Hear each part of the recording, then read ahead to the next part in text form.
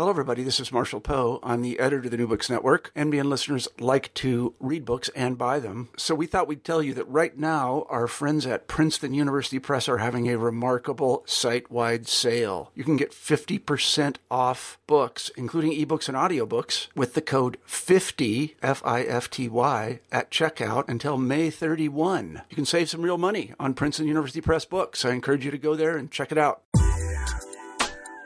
Hi there, welcome to New Books in Science, Technology, and Society. I'm your host, Carla Nappi.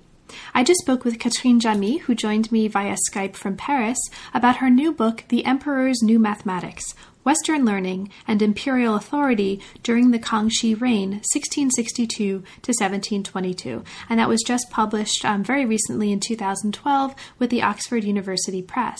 Now, this is a book that is extraordinarily rich. It's full of really detailed analyses of a very exceptionally important period in the history of science and in the history of China. This is science at the Kangxi court, and mathematics in particular. It's a book that is not only, so rich that we probably only got to about half of it in the course of our conversation, but it's also very rich in terms of the methodological contributions that it's making to a broader dialogue about the history of science in and with global history.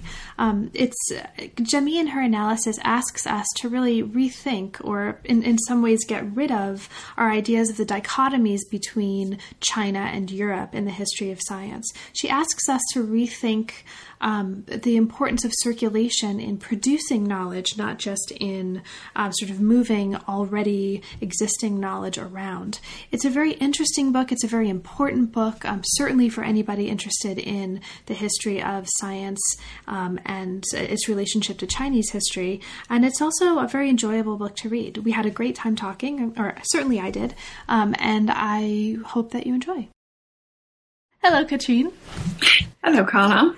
We're here today to talk with Catherine Jamy about her book, The Emperor's New Mathematics, Western Learning and Imperial Authority During the Kangxi Reign, 1662 to 1722. Welcome to New Books in Science, Technology, and Society, Catherine, and thank you so much for making the time to talk with us today. Well, thank you for inviting me. Of course.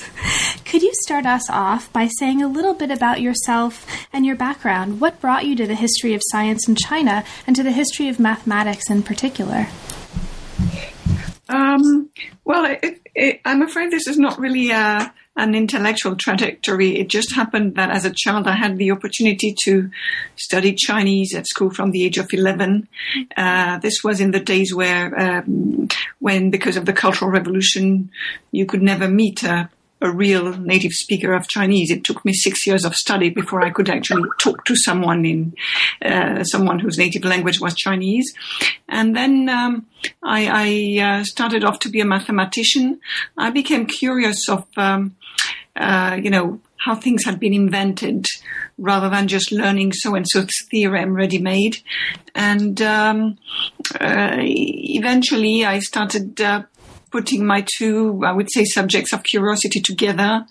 And also I felt interested in knowing how, things traveled between Europe and China. So this is really how I came to this field, not really very much knowing about what history of science was, because in those days in France, this was the 1980s, it wasn't very easy for someone like me with a degree in pure mathematics to, there was no department, and typically in France you would become a historian of science more as a philosopher.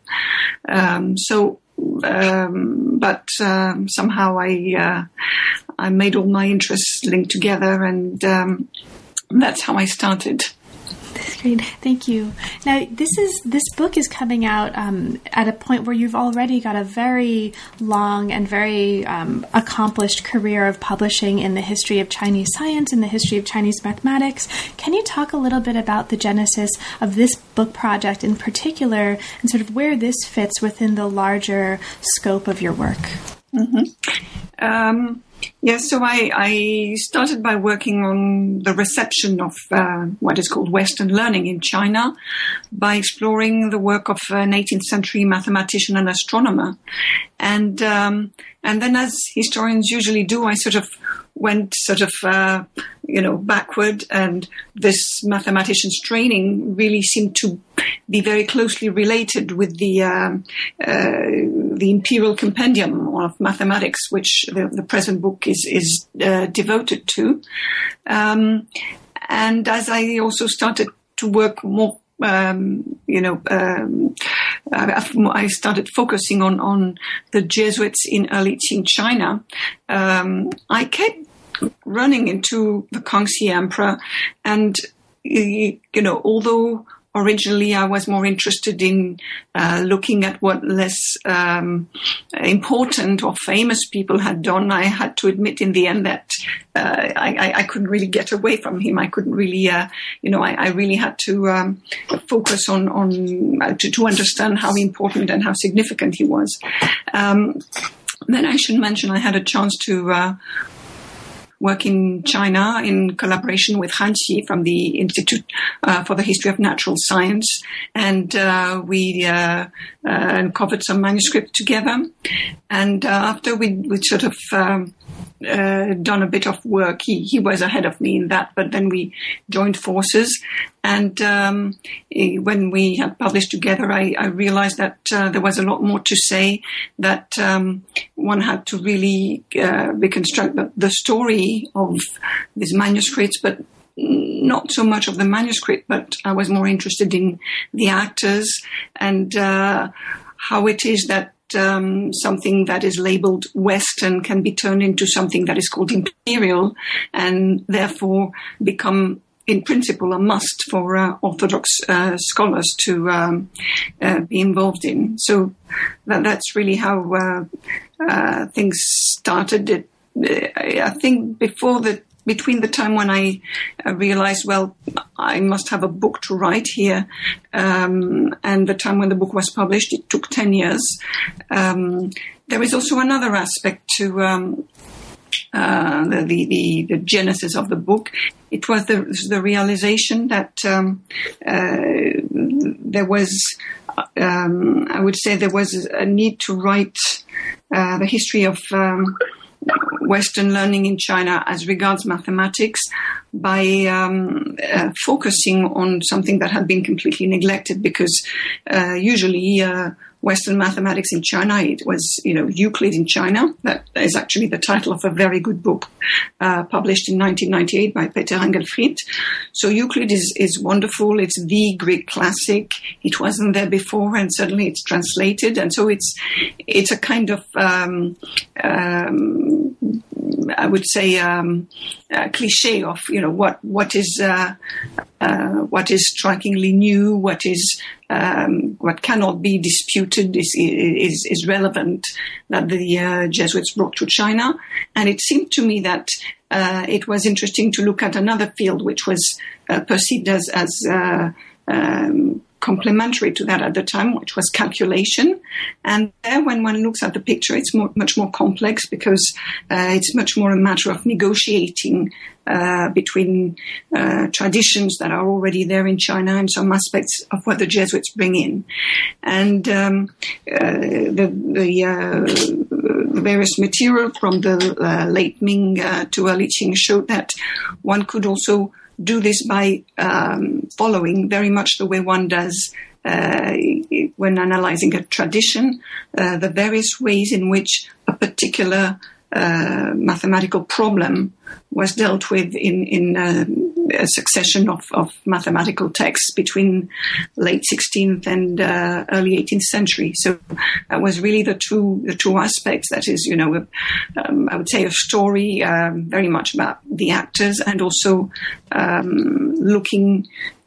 following mainly one particular thread as to the mathematics I discuss in the book, because of course I do not cover the whole field of mathematics.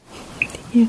So the book itself looks closely at science in the imperial context of the reign of the emperor who you just mentioned, the Kangxi Emperor, who, for listeners who might be unfamiliar with this period of Chinese history, reigned from 1662 to 1722. Now, it focuses on the history of mathematics in this context, as you mentioned, but it situates the story of mathematics in Kangxi within a larger framework, extending from the late Ming through the years after Kangxi's reign, and treating actually much more than mathematics in the course of the analysis, I think very helpfully. Now, let's start off by speaking a little bit to something that I think you talked a little bit about when situating the genesis of this particular project within its larger context. The book is very careful to place this story of Kangxi and of mathematics within a larger framework of the circulation of science in a global context. And what you just mentioned in terms of a kind of methodology of following a problem, a mathematical problem as an object as it circulates both from place to place and across text is actually very interesting. How does the account of the circulation of science that you want to present in this book and that you did present in this book differ methodologically from what you might characterize as, or what we might think of as, a conventional story about China and the history of science? So what methodological contributions to the story of the circulation of science as it involves China were you hoping to accomplish with the book? I think the first assumption I wanted to challenge was that it has any meaning to talk about China and Europe or China and the West as two entities. I have become convinced while working on that book that circulation, circulation, I would say, within a society, that, for example, of the early Qing, can be treated, basically, can be approached in a way similar to circulation, not only within Europe, but also between Europe and China, that in fact one has tended very much to essentialize, to see two entities, whether there would be encountering, confronting. I mean, you find lots of nice verbs to describe what happens there, but that in fact, if you start looking at things closely, modalities of how I would say either a whole body of knowledge or some elements of it can circulate. The analysis needs to look at, I would say, if we say on each side, if we count the sides up as the languages the sources are written in. For example, for any given Jesuit who worked in China, you need to look at his personal trajectory, what colleges he studied, where he studied, what books he read, and things like that, what languages he functioned in. And also on the other side, one finds, for example, that in several cases, the imperial palace was a dead end, that knowledge that had been circulated and then translated up to there all the way from Europe, stayed within, literally or metaphorically speaking, the walls of the Forbidden City. And that's the case, for example, of this famous treatise on anatomy. So one needed to understand, I think, very much within the early Qing society, the balance of power between at different times between the emperor, Chinese officials, also Manchu officials and members of the imperial household. So for me, that one of the main points about circulation is that you have to break any idea of dichotomy. It is always a story with several actors, and the oppositions and the alliances are not always according to whether one is supposed to be Chinese or Western, because of course one of the questions behind this is, was the Emperor of China Chinese at the time? And as all the students of Qing China know, he was not, and he did not regard himself as Chinese, but as Manchu, and that I think has a lot of bearing on the fate of Western learning in China. So for me, that is that was one of the main points that I found it important to make in that book. Another point regarding methodology is that I am no longer sure that it makes much sense to distinguish between circulation and production of knowledge. That as you know, knowledge is constructed, it rarely can remain located within the same geographical or social location, and that conversely, by moving from one place or one group to another, it needs to be rewritten, interpreted in different ways, so that in a sense one, I think, should not consider the study of circulation as different from that of construction and or knowledge production. It may be less obvious in mathematics than it is, for example, in another field that was very important at the time at both ends of the Eurasian continent, that is cartography. Which was also a major concern, both of some of the Jesuits who were in China and of the Emperor of China. So for me, probably these are the two main points that I wanted to make and to illustrate in my book. Great. And I think the book does both of those things exceptionally well. And another thing that you mentioned, reminding us that Kangxi Emperor was Manchu, not Chinese, is just... that's part of, I think, a larger situation of the story that you give us within something that you call a New Qing history, right? Which is also exceptionally important. And I think, I hope that we see many, many more works such as this along those lines. It's very, very useful in putting this story about the history of science as you do within a larger historical context.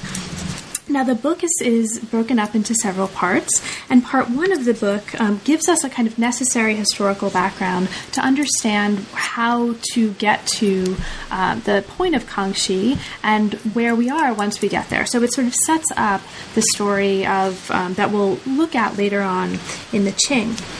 The first chapter looks at the beginnings of Western learning in China at the end of the Ming Dynasty. And this is important for listeners who aren't familiar with this context so much, because one of the things that happens in the course of this book in the history of mathematics in China is that we have a transformation from one dynasty to another. So we start in the late Ming. Now, this chapter looks at the Jesuits' teaching of mathematics in China during that period and the translations that they helped produce, including this rendering into Chinese of the first 6 books of Euclid's Elements, and this is probably what we were talking about earlier before.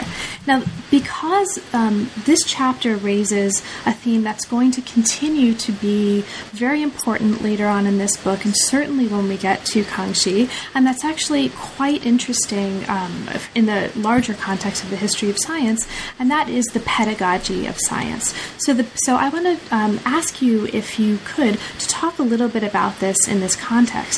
The pedagogy of mathematics becomes a very important theme throughout this book, albeit in different contexts. Can you talk a little bit about the major factors that were influencing the way Jesuits in this period in the late Ming, including Matteo Ricci, were teaching mathematics in China? So what was the pedagogy of mathematics by Jesuits in China at this period in the late Ming? And so that we can sort of have a context to compare what's going to happen in the teaching of mathematics in China later on. Mm-hmm. Yeah, I think probably the point that in the end seemed the most significant to me was that the Jesuits needed to find a niche amongst Chinese literati. You know, they decided to identify themselves to that particular social group rather than to Buddhist monks, as they had begun by doing. And so in order to do that, I think they reinterpreted a role they were familiar with in Europe, which was that of teachers at the time. So we're talking about the very end of the 16th century and the first decade of the 17th century. The Society of Jesus had built up the most important educational network in Europe. What we find the Jesuits doing is, usually one says translating, publishing, but in fact, teaching some of the subjects that are taught in colleges in Europe to a number of literati, some of which are converts at the time when they are taught or later become converts, but others are simply interested or curious and do not actually become Christian. But it's very clear from if we take the first and probably most famous Jesuit missionary in China, Matteo Ricci. Matteo Ricci arrived in China in 1582. And he was a student of Christoph Clavius, most famous as the author of the Gregorian calendar.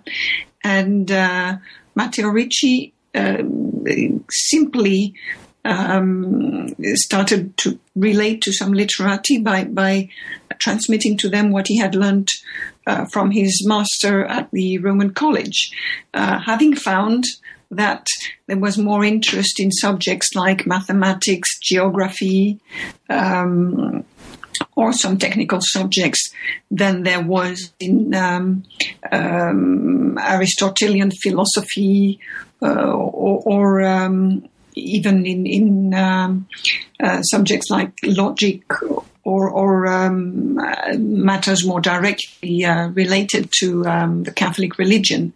So the Jesuit as a teacher is the way the Jesuit becomes part of the literati class.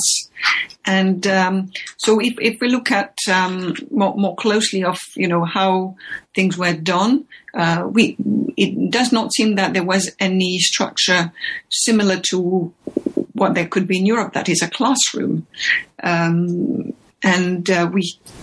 We have no evidence of more than one person being taught at the same time, which of course, maybe it happened. But for example, if we look at the translation of Euclid's Elements, the first 6 books, into Chinese, Ricci describes it as the outcome of his teaching of mathematics to Xu Guangqi. So, in a way that's, very much modeled on what happened in Europe.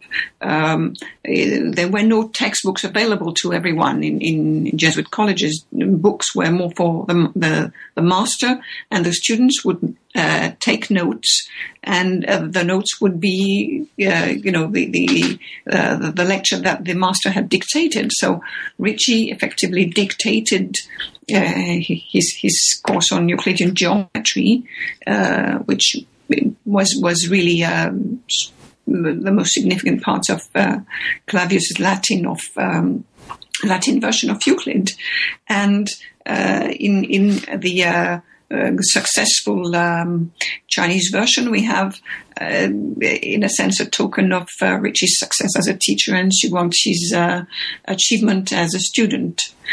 And for all we know, the translations into Chinese that happened in the late Ming in mathematics, but also in some other technical subjects, were done in the same way. And the Chinese phrase used on the first page of many of these books it says that it was transmitted orally and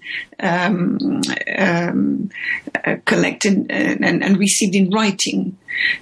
So this was in fact the what we call a collaboration for translation was a pedagogical relationship.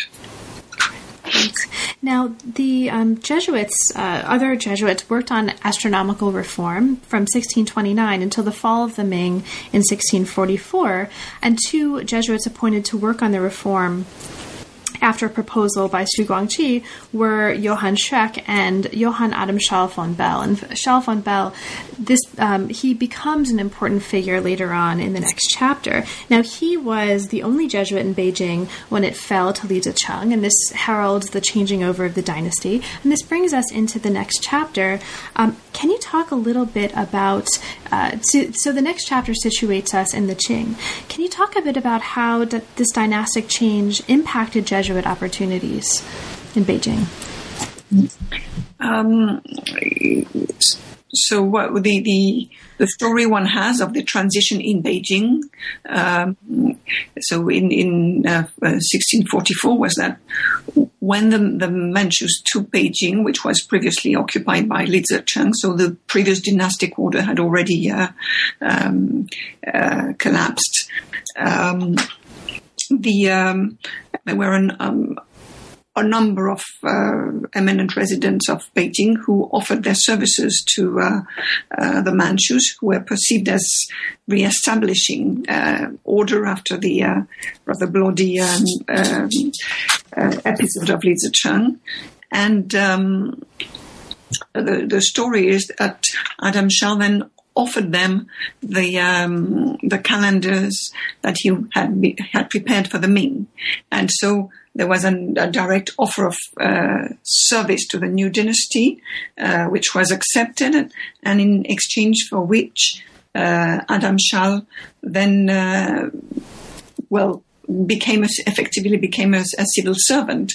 And so the change is that rather than being under the patronage of Chinese literati officials, the Jesuits, or at least one of them, because I don't think there was ever more than one Jesuit official astronomer at a time. So Adam Schall himself becomes a civil servant in a position that we should say is not a very prominent one. Astronomers did not go through the path of imperial examinations, and so they were not, in principle, politically very powerful. However, Schall was, I would say, amongst the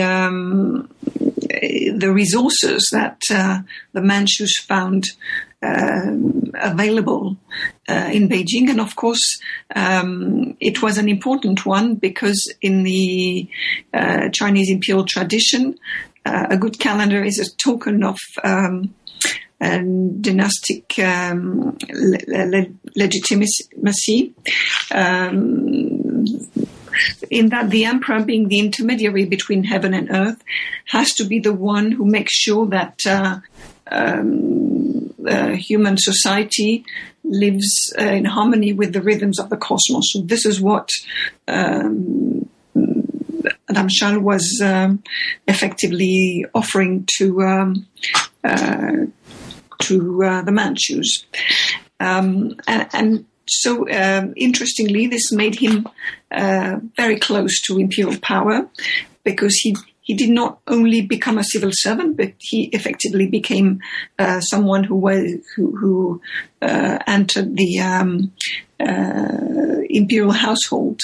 And from then on, we have this dual position of the Jesuits in the Chinese civil service, but also in the imperial household that was mainly staffed by Manchus, in fact, or bannermen, I should say, because not all the conquest elite was Manchu. A number of them were Mongol and Chinese. Great.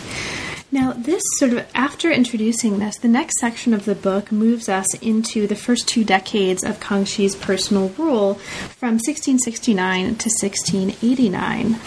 one of the things that happens upon the assumption of power by Kangxi is that Ferdinand Verbiest becomes the official astronomer, and then ultimately he becomes Kangxi's tutor as the ruler becomes interested in Western science, and this really gets us into a very exciting part of this story.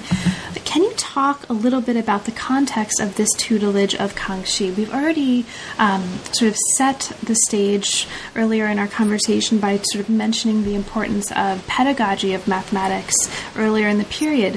When Verbiest is tutoring Kangxi in science and in mathematics, what does that tutoring consist of? Can you talk about that a little bit?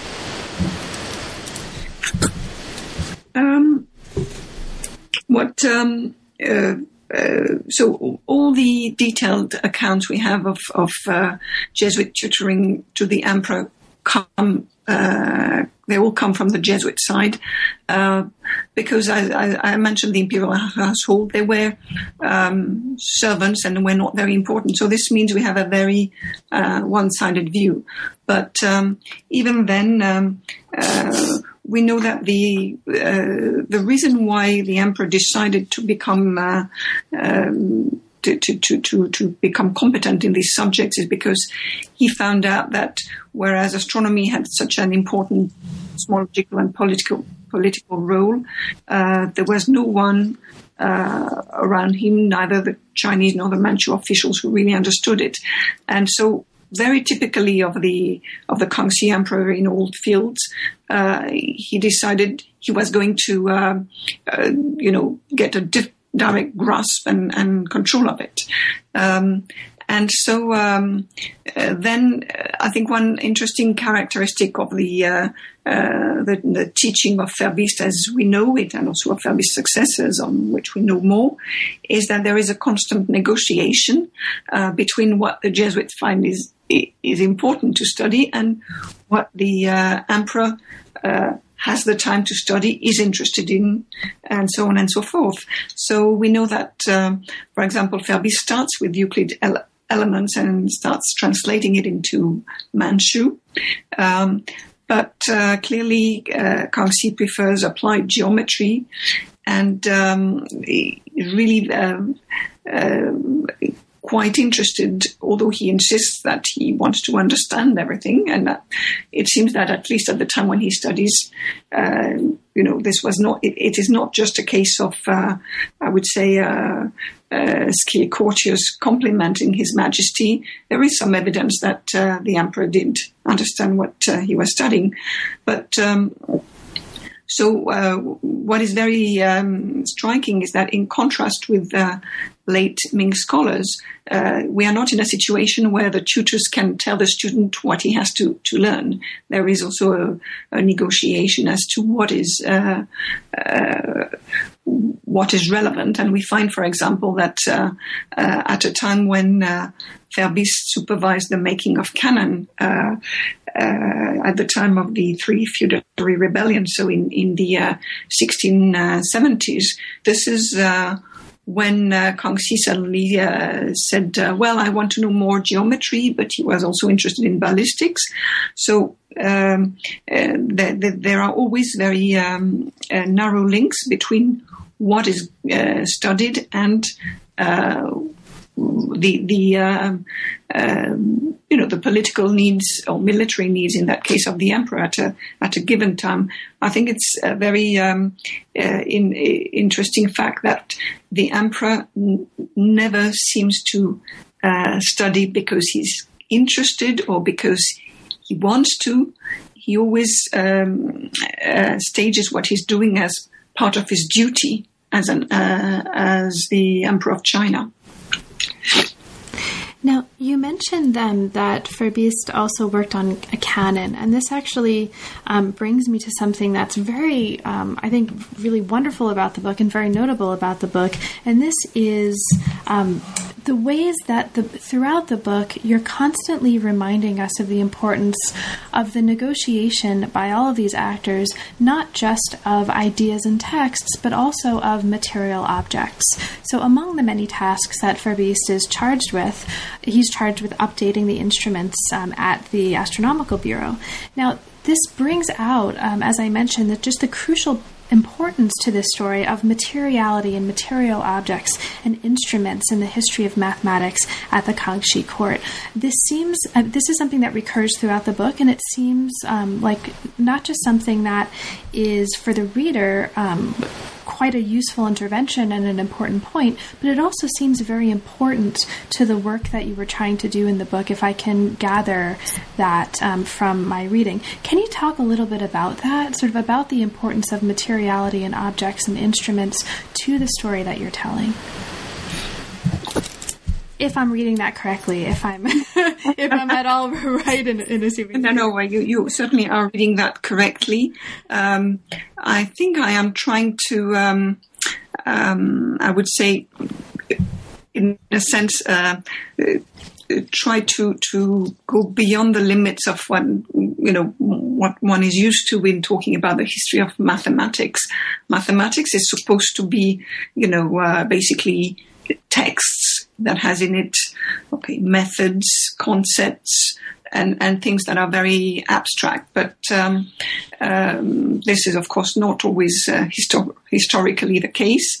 And one is bound to find, I think, if one looked at mathematical sciences at the same time in other parts of the world, especially in a context where it's sponsored by a sovereign, one would always, I think, find it related to very material concerns.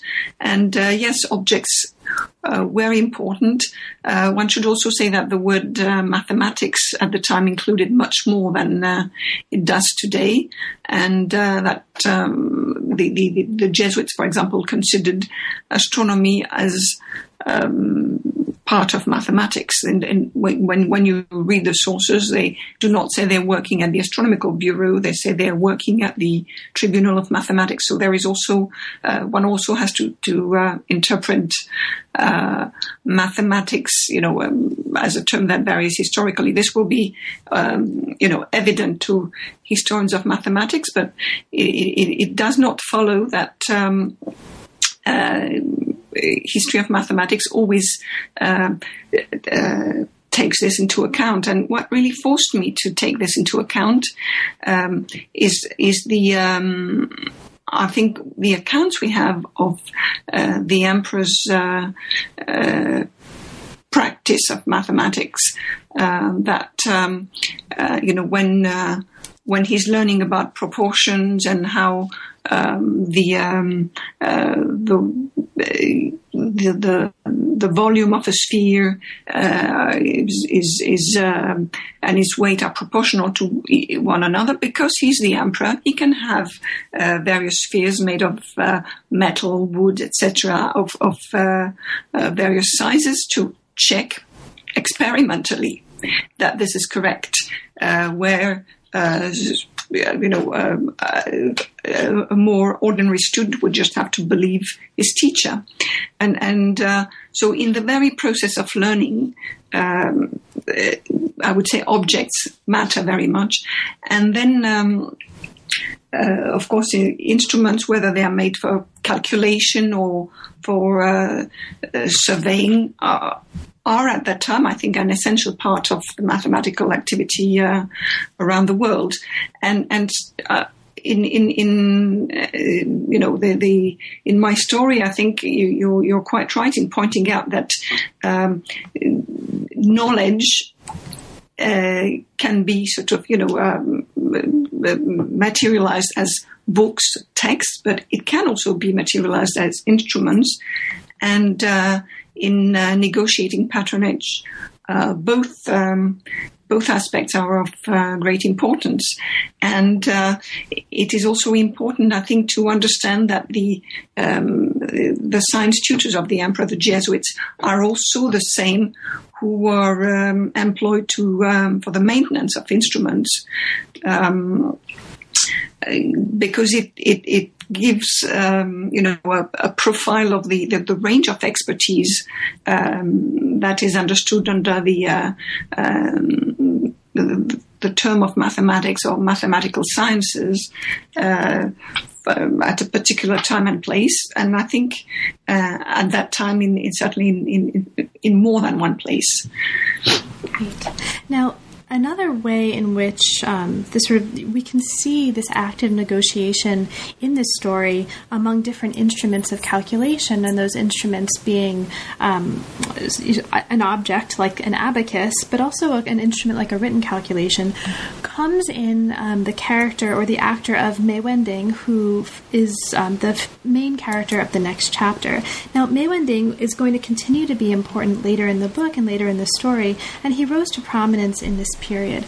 Can you speak a little bit to who he is? Can you introduce him a little bit for our listeners? And in part, I'm bringing this up because the fact that we focus on him in this chapter, I think, really reminds us as readers, as we work through the book, that this isn't just a story about the Jesuits and Kangxi, right? That this is really a story about a lot of different kinds of actors co-creating this mathematical knowledge at the point. And so Mei Wending winds up being very important, and very important later on increasingly in a transformation that we see in power at court of when we look at who's actually doing mathematics that is in this official context. So that's a long way of setting up the introductory question.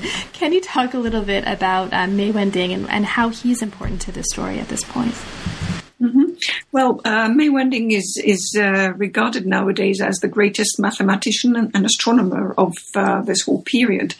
If you look at him when he lived, though, he was first a literatus from a small town in Anhui. Actually, he was not a town person. He lived in the countryside, and came from a family of the local gentry, in which it seems to have been a kind of family hobby, family interest to look at the stars at night. And I think this was not as uncommon as what one may think. There was generally a lot more widespread knowledge of the night sky in probably in all parts of the world in those days than in ours. So anyhow, Mei Wending appears as not a mathematician, because the profession did not exist as such, but rather a scholar who specializes in the mathematical sciences. And his career is one of, I would say, striving for recognition, attempts to have his work published, which only, I think, succeeds when he's already in his 70s. And interestingly also, if you look at Mei Wending's biography from the point of view of his itinerary, so he starts from his hometown, he passes the first examination locally, and then when in the 1670s he goes to Nanjing to take the provincial examination, also very typically of what was the case for the circulation of knowledge. It is in Nanjing that he has access to books he has heard of but never seen before, to books he didn't know existed. And this is done apparently not only by purchasing books, but by going to libraries and copying books. So this is how, also where we see how specialized knowledge that, could be certainly about the classics, about technical subjects, about agriculture, but also about mathematics, could be exchanged amongst literati. And certainly in Nanjing, he meets other people who are interested in the same field. He begins to have a reputation. His reputation is really constructed, from his native prefecture to Nanjing, and then from Nanjing to Beijing. So he's a very prolific writer. Already in the 1670s, he has written actually about 10 mathematical treatises and some books on astronomy. And eventually he gets invited to the capital, Beijing, because in relation to the project of compiling the dynastic history of the Ming that the Kangxi Emperor has launched. Dynastic histories in China always had chapters on the calendar, and so he is asked to work on these. And so this is how he makes a name also in the capital. And so if we look at Mei Wending from the point of view of what he knew and what he was interested in, clearly the first knowledge he has was from Chinese traditional works, and it's gradually that he becomes interested in Western knowledge and has access to it. And his position on this is I would say, on the one hand, he thinks that there is not much point in distinguishing between Chinese and Western, that mathematics is one, East and West, and one should all put it together in a synthetic way, choosing in each tradition what is most relevant. So that's, I think, the way he works on mathematics. However, when he comes to talking about mathematics and astronomy,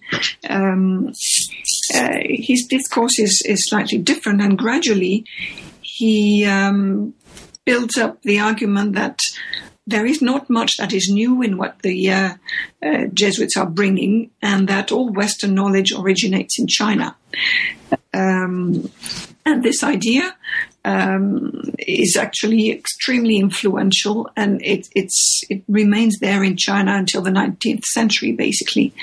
So it's on the one hand, you could say it's denying the value of the Jesuits' contribution, but it is also providing a rationale to adopt this knowledge, because if it's all Chinese in the first place, if one is just retrieving ancient knowledge that is lost, there is no question that studying all this and promoting it is a perfectly orthodox thing to do. Great. Thank you. Now, after we meet Mei Wending, what the next sections of the book show us is this massive, or this large arc, whereby, on the one hand, Kangxi is sort of showing off and using these lessons, the knowledge that he gained with lessons with the Jesuits, in order to assert his authority over distinguished scholar officials, and then in the next section of the book, turning around and reversing this dismissal of Chinese scholars' knowledge of mathematics, and sort of really changing the face of what mathematics looks like at the court.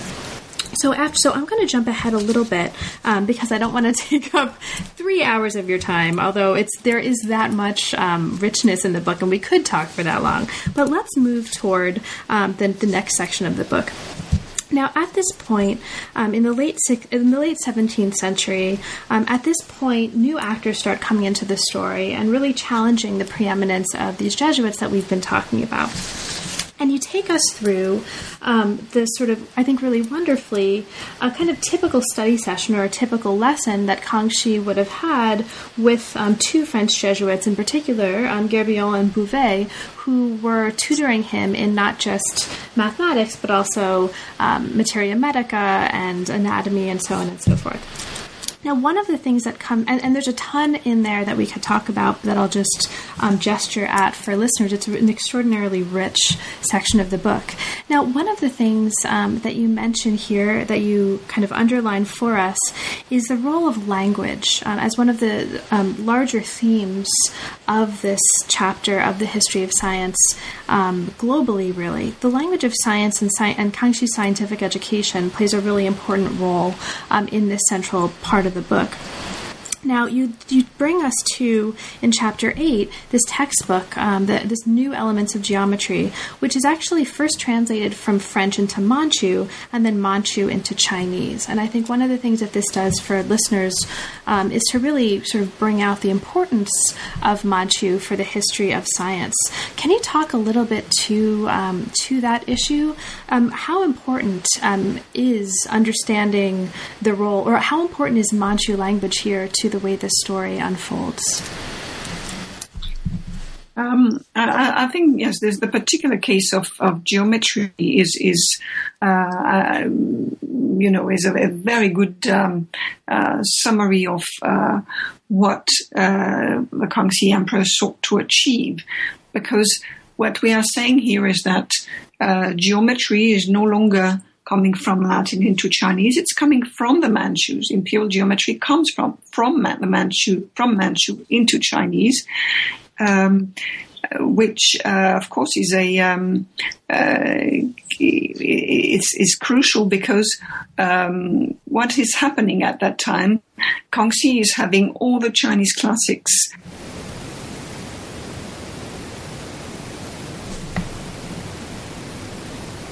in the Manchu language. So I think he used the sciences and mathematics in particular as a kind of counterexample. In a sense, he was trying to make the balance a bit more even and trying to display the fact that Manchu, the language Manchu, could also be the vehicle of something that Chinese needed and did not have available to them, or unless the Qing gave it to them. So I think this is quite an important.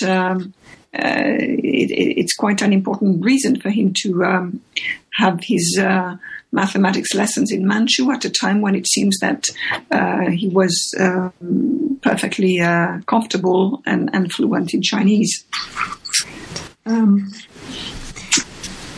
Thank you. Now, as you take us through this part of the book, you take us through cases that I'll just mention without going into detail, a case in which you show us lecture notes by one of his tutors, in fact, the most prolific Jesuit mathematician at court, and the ways that those lecture notes get adapted into a textbook. You take us back to Mei Wending, and then we sort of get to this point in the 1700s where Kangxi is ending, or he's sort of looking toward the end of his reign. The issue of his succession is looming, and he begins to distance himself from the Jesuits he's been working with, and really change direction and start focusing more on Chinese scholars and bannermen as his imperial mathematicians. Can you speak a little bit to that? Why does he begin distancing himself from the Jesuits and from his tutors, and what happens to push him in this different direction? Well, one important reason for that was what is seen from Europe as an episode in the rights controversy. That is when a papal legate comes to the Beijing court and basically tells the emperor that Chinese Christians are not allowed to do ancestor worship. Imagine a Buddhist monk coming to Louis XIV and telling him that some of his subjects won't attend Mass anymore. If you try to imagine that, you realize how mild the imperial reaction was at that stage. I think that the challenge to Confucian orthodoxy was such that no matter how he felt, because we don't really know how the emperor felt. I have to say, he had a great talent for addressing his various subjects in such a way that each of them would feel, sympathy or whenever it was necessary. So we do not often have evidence that the emperor really genuinely believed something, but in a sense, this is not what the story is about, and I think no good politician, is not what you want to study. But in any case, there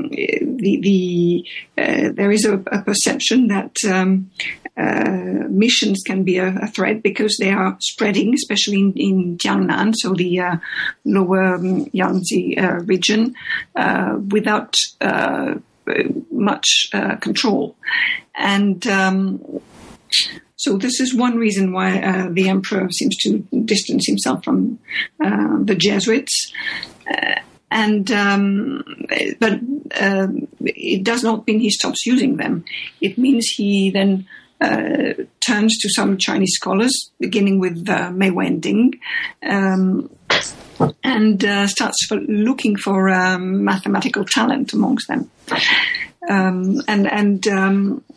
I think there is one stake there that is important. It's that of monopoly.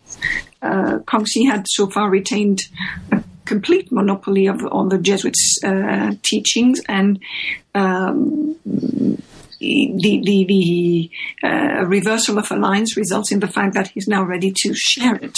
And of course, being the emperor, he's sharing it by turning himself into a teacher in the Confucian mode. Now, as we move into the conclusion of the book, before we wrap up, there's just a couple of things that I'd love to hear you talk about a little bit.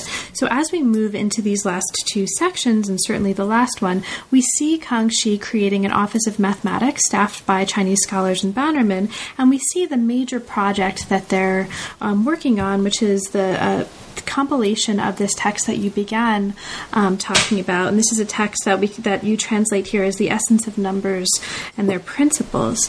Now, most of the content of this massive treatise was derived from Jesuits' lecture notes, but that content was reworked within a structure of a different system of mathematics. Can you talk, because this text is so important in the context of this book, can you talk a little bit about this text and the ways that it was different from and reworked these notes that it was based on, at least in part?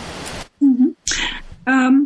Well, the first major point is that the lecture notes were separate from separate textbooks. Sometimes they were cross-references, but they were not just one work, so there was no claim as to the overarching structure of mathematics that can be drawn from these textbooks, whereas the essence of numbers and their principles does make such a claim. And so that's one aspect, and the other aspect is the very detailed rewriting of, for example, the problems themselves, or even the rewriting of the geometry treatise that had been translated from Manchu. So clearly, the text is turned into a text that is more, I would say, up to literati standards, and it also, this involves in many cases going towards a greater concision. Some of the Jesuit lecture notes give the impression that we have in the text every single step that the teacher has made to his student. Whereas there is I would say a more the essence of numbers and their principles is closer to the mathematical tradition, perhaps in greater concision, for example, for each part, then yes, there is the overarching structure of mathematics is basically first the assertion of the foundations of mathematics as being the same as their historical origins. So going back to some knowledge ascribed to high antiquity, then after that, we have elements of geometry and of calculations. And then the second and by far the largest section of the treatise will be applying these what we have in these elements, and everything is then organized according to dimensions, or first just calculation, but then everything that is one dimensional, so everything that is lines in geometry and linear equations, and then after lines you have areas, and then you have solids. So the something that is basically classification that has to do with that of geometrical objects is used to structure mathematics at large. Great. Now, as we come to a close here, I just also want to kind of point out for listeners that there's a fascinating chapter on what you call methods and material culture in this treatise that looks at the importance of the material culture of mathematical problems found in the treatise, which also reminds us again of the importance of materials and objects. I mean, things like inks, not just inkstones and diamonds, but also weighing scales, that I think is fruit for much thought and much sort of thoughtful reflection. And I think that was really, really helpful, at least for me, to read about that chapter. Now, as the book closes, you bring us into the end of the story, or at least the end of this story, with the way things changed with the death of Kangxi. And then in the conclusion, you also leave us with, I think, some really helpful thoughts about the possible broader implications of this study for the field of history of science, and in terms of its comparative and also global aspects. So as we close, or before I ask you my super closing questions, is there anything that you'd like to sort of mention about these broader implications? For you, thinking about this work, we've talked about the importance of your kind of destabilizing these dichotomies of Europe and China. We've talked about the importance of thinking about circulation as a way of producing knowledge, not just as sort of moving already solid, unchanging knowledge around. What other implications does this study have for the broader understanding of history of science, especially in a global context, and perhaps especially in the early modern world?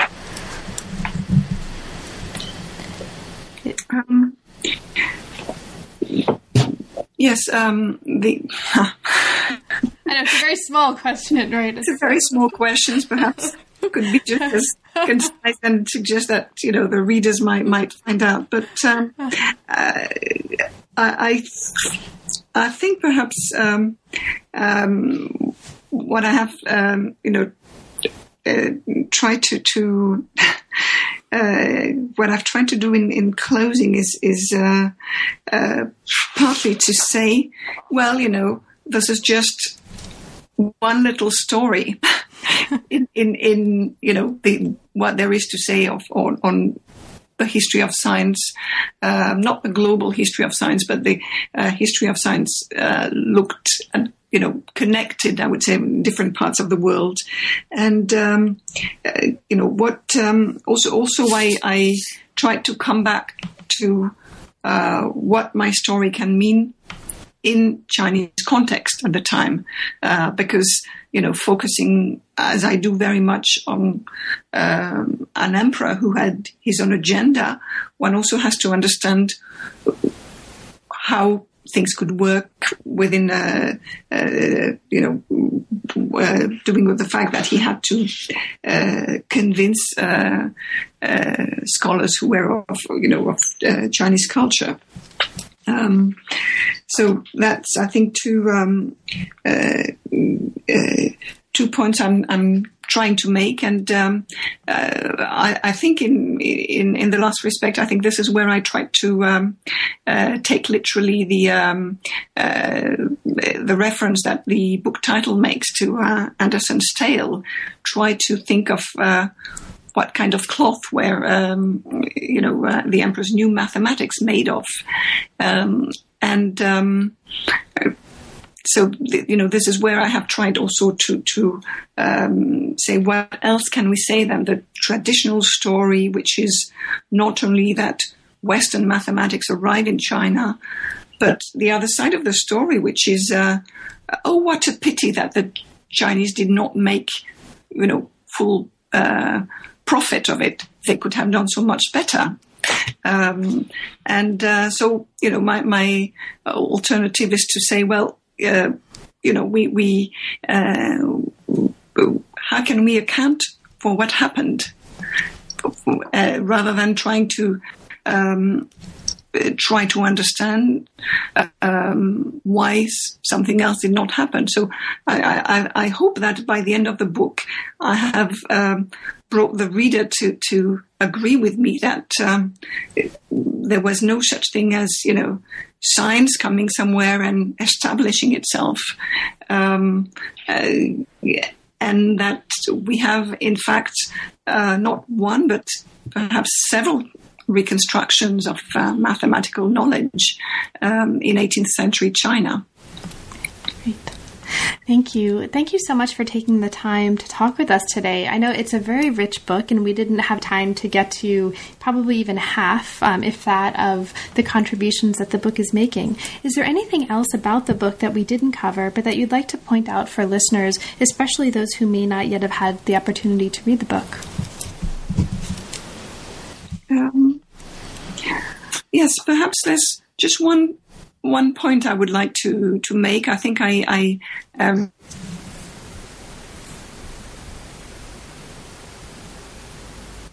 what mathematical subjects I would deal with. So as I said at the beginning of this discussion, I said I chose problems that I found before in the Chinese tradition, but I also made the choice to deal with mathematics that I believe everyone has learned at high school. But from me, this is also a plea, I think, addressed to historians to say, don't leave the history of science to, people who have studied science. It's part of culture in human history, and it should really be integrated more thoroughly into historical narratives. Great. And now that the book is out, and again, congratulations on the book, what are you working on now? What's your next project, or what's inspiring you at the moment? Well, I suppose what is inspiring me is still related to circulation. In the last couple of years, I have been involved in coordinating a collective project. It's called Individual Itineraries and the Circulation of Scientific and Technical Knowledge in Late Imperial China. And we are looking on various case studies on how individuals' geographical mobility did or did not contribute to the circulation of knowledge.